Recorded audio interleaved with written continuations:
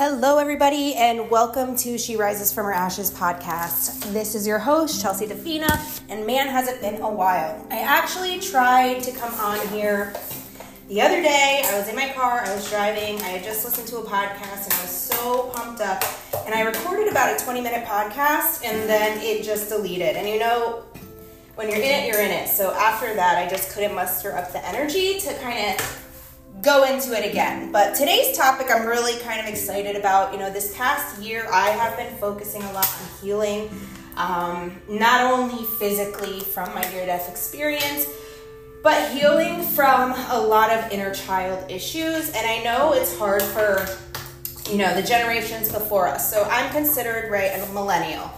Like our parents never talked about mental health issues. They never talked about their feelings. So when it's brought up to now, like, I don't know about you, but I get a side eye from my family.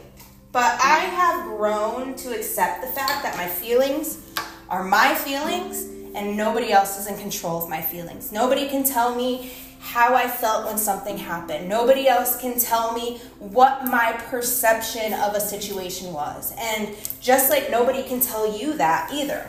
So during my reflection, you know, I am a codependent person. You know, I found an amazing therapist, first of all. If you don't have an amazing therapist, find one. Therapy shouldn't just be about talking about your past. It should be about finding coping mechanisms to help you deal with your stressors in life. So I found an amazing therapist, and, you know, I did something called art therapy. And in art therapy, it's kind of like EMDR, where it goes into your subconscious a little bit, but in it, you know, I had to tell my story. I had to tell my story from the first memory that I could remember. And I'm sorry if I'm getting emotional here, but, you know, this is just how it goes. But, you know, you start from your first memory. And honestly, the first memory that I can remember was my parents telling me that they were getting divorced. And I had to talk about every moment that I remembered after that moment up until now. So I shared my story, dark times and all, and my therapist typed it out. She typed it out on the computer. And part of that therapy was her, you know, doing some type of, like, I don't know, like she had a thing in her hand, moving it, and my eyes had to follow it while she read my story. And we did this a few times.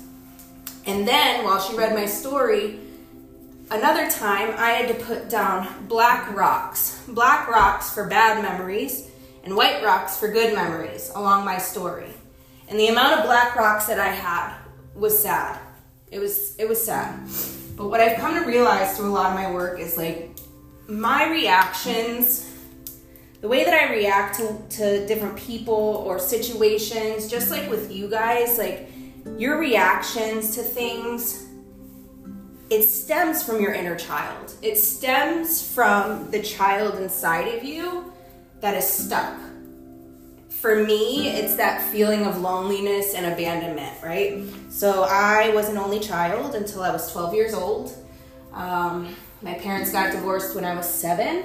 So I didn't have a sibling to, you know, share my feelings with or talk to about how I felt. Or, you know, when mommy was saying stuff about daddy and daddy was saying stuff about mommy, like, I was just a little girl, you know? And that little girl is still trapped inside of me. And she is just using the coping mechanisms that, you know, middle-aged Chelsea has developed, right? And that was the Chelsea who was drinking and drugging and trying to numb the pain and do the things. And, you know, and now the you know, quote-unquote grown-up Chelsea who you see now is the one that just has to feel everything from all of it. So, like, I grew up as an only child, right? My parents got divorced. I dealt with that on my own. My mom was always working to make ends meet. And, you know, I grew up very alone. I didn't have many friends. I was bullied constantly. I played alone a lot. And I think, you know, I have just gotten used to being alone. That's my comfort. And when people start to get close to me, my subconscious, that inner child, is protecting me. She's like, no, you're not getting close because you're only going to hurt me and you're only going to leave. So I put up a wall up.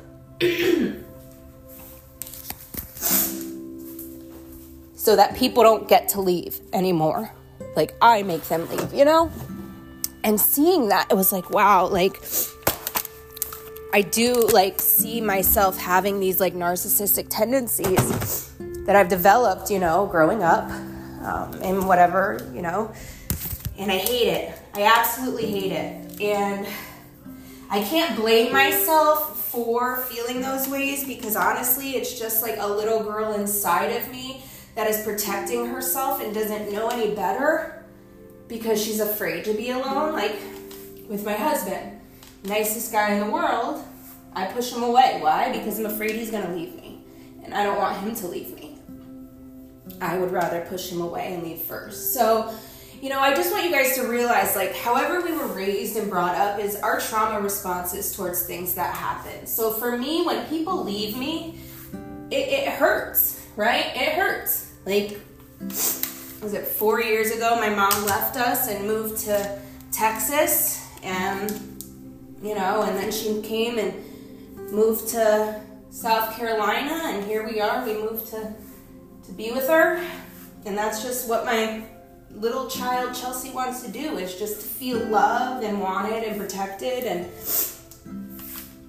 you know, and I want you to know, like, it's okay to be alone, but we have to push ourselves out of our comfort zone to get to experience life and not allow those who hurt us, you know, those who didn't love us or give us the love that we wanted. Like, we have to break those barriers. We have to heal from that, because if we don't, we're going to continue the same cycle with our kids.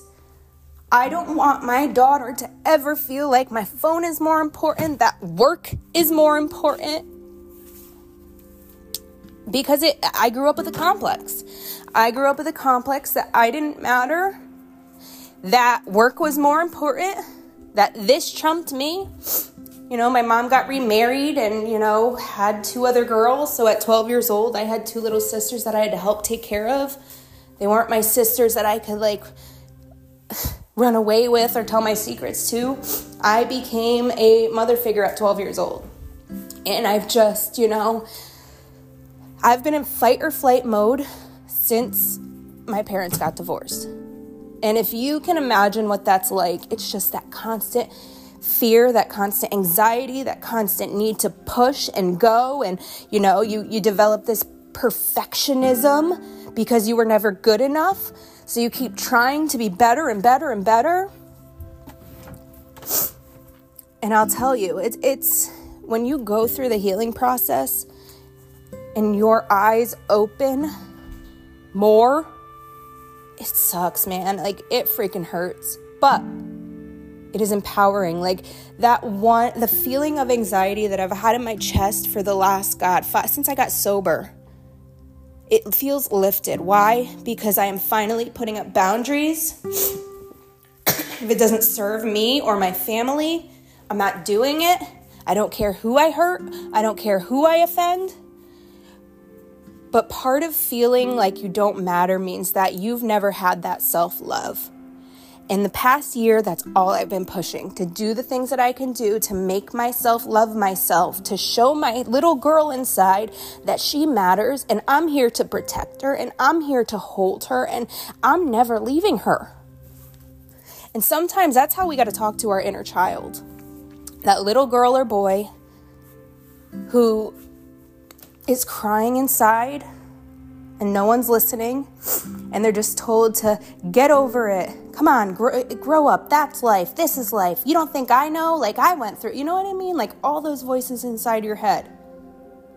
But just know that your feelings are valid, that you matter, and that once you start doing the healing, nothing else matters. So I just wanted to pop on here real quick.